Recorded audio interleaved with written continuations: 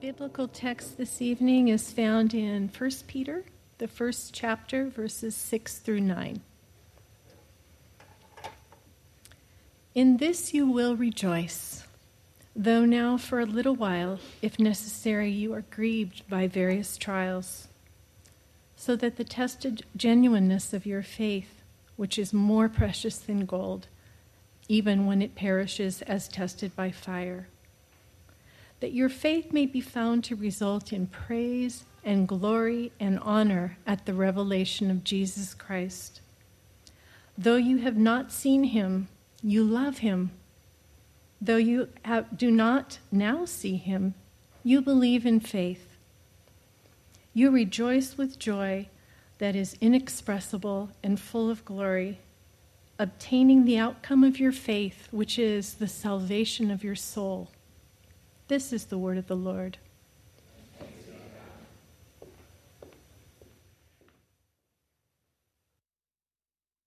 Well, as you no doubt discerned from Dan's prayer, several of the dear ones in our body are suffering this week. Suzanne at Vanderbilt, Deb still at Park West, although she may have gotten out this evening, and another dear one among us goes into Thompson Tuesday because a so-called routine exam found something in her chest, so we'll let you know about that. But as is with all of life, at the very moment that all of this is going on, we had two lovely weddings this weekend. Ben and Madison were married last night. They were a part of our youth group while they were here in town, and then a little bit during college on a lovely night out in the mountains. And Douglas and Shelby, Douglas is our youth minister. They were married yesterday out in Cleveland, Tennessee. And I had the privilege of officiating at Ben and Madison's wedding. And when outdoor weddings work on a lovely spring night in May, they are magical. Now, note to you young brides, they don't always work. So just keep that in mind. I've done one in a tornado, literally. Yeah, they're still married, but we did have a tornado. So, at any rate, it was a magical evening, and it was just filled with joy and love and all the good things about a wedding. And on the way home, I spent a little time talking to Nora Hassel, Paul Hassel, and Dan Scaperoth, just kind of checking in. And, it was such an interesting juxtaposition of a hospital room with all that entails, and this lovely wedding and new beginnings and all that entails. But there was something similar in both conversations. There was joy. Isn't that odd? Maybe that's the oddity of the Christian hope. Because even in Paul's and Dan's conversation as they talked about caring for their loved one, there was this deep sense of inner peace and hope that was similar to what Ben and Madison were feeling. How do you do that? How do you find joy when you're suffering? Well, that's really what Peter is talking about in these verses. He's writing believers that are suffering under some persecution around 60 A.D., and I just thought we'd slowly look at those verses and see what we can learn about finding joy in suffering. And one of the things that you might do to just make this more applicable is just step aside for a moment and ask yourself, where do I need to apply this tonight? Where is the place in my life where I'm experiencing a trial or some pain or some suffering or some frustration? It's fine if you don't have anything, don't go dig it up. But most of the time, there's usually something. And so you might just kind of take a moment and think about that. Just where does God want to talk to me about finding joy in suffering tonight? Or maybe I could put it like this. What part of my life is threatening to steal my joy tonight? So if you kind of zero in on that. Well, he starts off and he says, "In this you rejoice, though now for a little while, if necessary, you've been grieved by various trials. So the readers are grieved by various trials. The word trial can mean either tests, like something that comes against you to strengthen you, or temptation, which can mean something that steals your faith and tips you over. And the result of the trial is grief. And that is a Greek word that refers to internal distress that comes from outward pain. And so if we were going to kind of play with this and put it in today's language, Peter might say something like this. He might say, when you encounter various kinds of trauma and internalize it, when you experience things and you suffer and it goes inside of you and it just that distress starts to kind of hang out in your heart and your soul and your body. I think that's what Peter's talking about here. Of course, that's why suffering and trauma is so challenging, is when it's over, it's not over. You carry it with you. And I've been thinking a lot about trauma lately for some reason, and reading a little bit about it and talking with some folks about it. And, it's interesting. We all want joy, right? We all want to have peace, hope, happiness. But what we do when we experience trauma is that we tend to make up a story that will help us find joy. So if, let's use this for an example. A young man marries only to have his marriage collapse in the first year, so he makes up a story. The story is, all relationships are deadly. I'll never give my heart to another person again. Or a father criticizes his son, points out the son's every weakness, never says he's proud of him. And so the boy makes up a story. Something's deeply wrong with me. I will always fail, and so I'm not going to try anything great in my life. If I could give you a little homework assignment, I was doing this myself this week. Ask God to reveal a great trauma in your life. Just say, hey, Lord, don't start, hey, Lord. Just, that's a little, just start, Lord, what's a trauma that really affected the way that I relate to the world? And then ask yourself, what's the story that I tell myself about the trauma? Well, my mother was mentally ill. She abandoned me. I realized very quickly that life isn't fair or safe or in control, so I decided I'd become a mother in every situation that I'm in. We all do it. We all have a story that usually comes out of trauma that kind of figures out how we live our life. The problem is, it never leads to joy. That young man that got the early divorce decided he's never going to give his heart away. Is he going to find joy in that? No. So what does Peter say to do when we encounter these traumas that affect us internally and our pain starts to seep out through our stomachs and our backs and our headaches and our anxiety and our nightmares? Peter says, in this rejoice. Well, what are we supposed to rejoice in? This. What's the this? We looked at it last week. The story of the gospel in verses 3-5. According to his great mercy, he has caused us to be born again to a living hope through the resurrection of Jesus Christ from the dead, to an inheritance that is imperishable, undefiled and unfading, kept in heaven for you, who by God's power are being guarded through faith for a salvation ready to be revealed in the last time. In this you rejoice.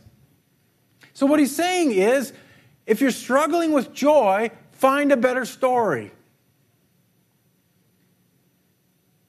If you've gone through trauma, if you're suffering, you've internalized it, the only way you're going to work your way back to joy is not with the story that you made up about how you're going to make life work apart from God. The way you're going to find your way back to joy is in this, in the gospel story. In this beautiful, beautiful story of a merciful God who seeks us and finds us and comes after us and rises from the dead and calls us to himself and fills us with his Spirit and gives us an inheritance and guards us all along the way. That's the story that gives us joy. Here's why this is difficult, is that the stories we make up to deal with the trauma that we had early in our life are all in our basement. We're not aware of them. So part of the work of spiritual formation, part of the reason we come and we worship and we listen to the Word, is because it can surface those false scripts that we're living by.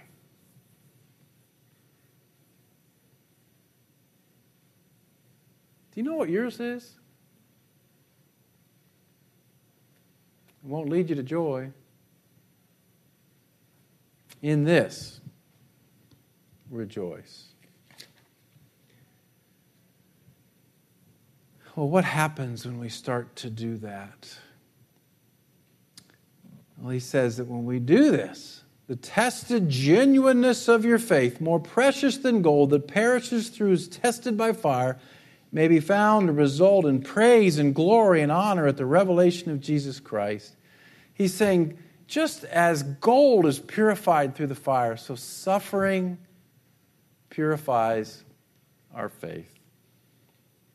Paul says the same thing in Romans 5. We rejoice in our sufferings, knowing that our suffering produces endurance, and endurance produces character, and character produces hope. I was talking to someone earlier this week about a family challenge that they were going through with a particular loved one, and it actually became quite an ordeal, and something kind of fell apart on a vacation, and it resulted in quite a bit of sacrifice and struggle and tension and stress. And he said, right in the middle of it, the Lord said, I'm pruning you. And at that moment, the whole narrative, right? This is terrible, we're wasting money, everything's going wrong, switched to, I'm pruning you.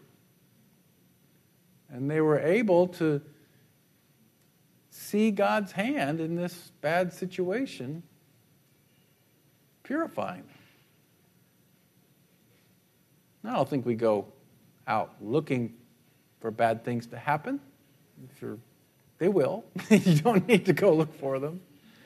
But when they do, one of the ways that we can find joy is to remember God is using this to bring about faith in my heart. Think again of that thing I asked you to think about a moment ago. That place where you're really suffering tonight. The person that you're thinking about, or the challenge you're facing, the habit that's about to take you out. Step back for a moment and remember, even in the middle of this trial, even though it's not what you want, God is using this to make you like Him. And that can give us joy. Well, not only that, our seasoned faith will be found to result in the praise and glory and honor at the revelation of Jesus Christ. What he's saying there is, one of the things we need to keep in mind when we suffer, especially when you suffer for the gospel, is that one day Jesus Christ will say, well done. Peter probably heard the Lord tell a number of stories about being faithful in times of trial, so that one day the Lord would say, well done. And I think he's specifically dealing here with people who are suffering for their faith. Now, at this point, usually we think, well, this doesn't apply to us because we don't suffer for our faith. And that's true. We don't suffer like they did. We don't suffer like people do in other parts of the world. But it's not ever really helpful to relativize pain. I see people do this all the time, and I just think it is so spiritually unhelpful. I'm really struggling tonight with my son, say, but I know there are people who have got it much worse, so let's not deal with my stuff. Well, yeah, but your reality is it's your son or your daughter or your mother that you're wrestling with. That's your pain. Yes, people have it worse in India. But that doesn't, so what? I mean, you don't get anywhere with that. So can we as a congregation just kind of have a no India rule, okay? That when we're trying to be honest about our pain, we don't go, but I know they got it worse than India. Okay, we all know they've got it worse than India. Well, let's deal with what the pain is tonight. Because there are small ways that we struggle, that we sacrifice, that hurt. I think of a single woman I know who would like to be married. She's had several opportunities to be married to men, but the men are not following Christ, and so she said no. That's painful.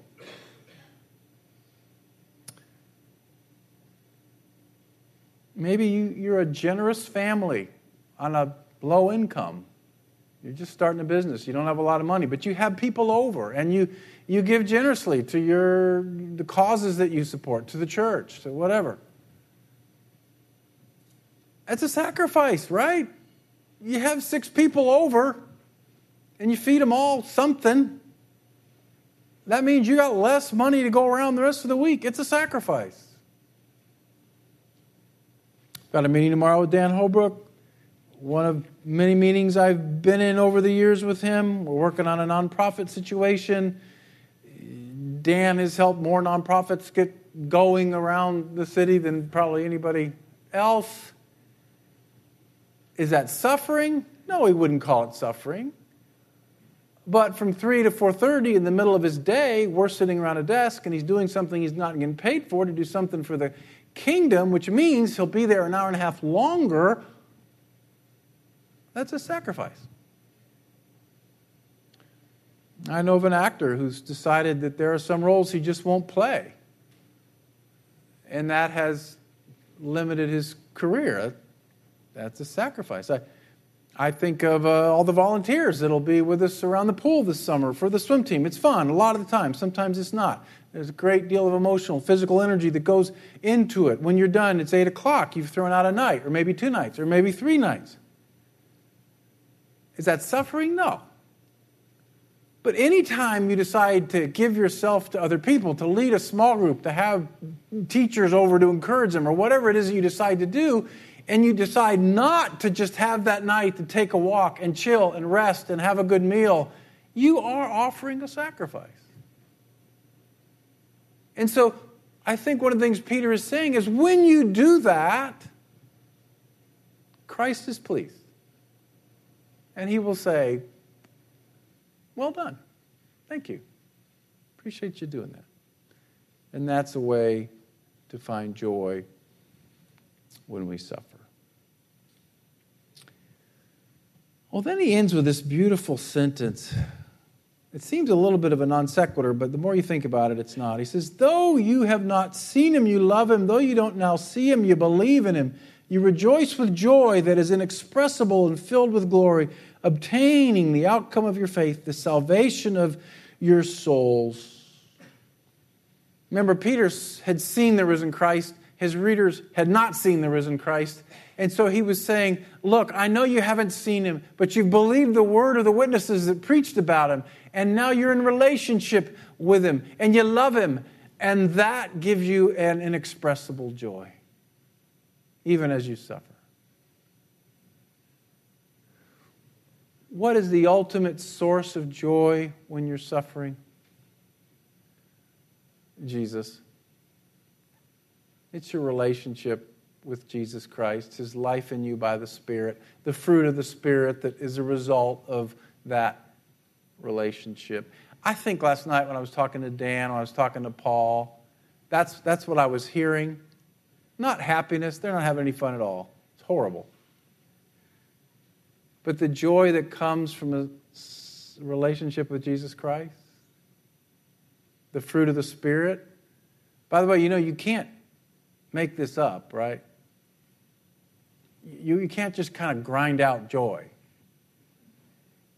It has to come from somewhere, and the somewhere is your relationship with Jesus Christ. So where do you need to find joy tonight? What part of your life threatens to rob your joy? In this rejoice, friend. Go back to the story of the gospel. Sit with it. And remember that suffering purifies our faith. And when you sacrifice for your faith, look forward to the day when He praises you for a life well lived. And above all, turn to the Christ within you, who fills His children with unspeakable joy. Let's pray.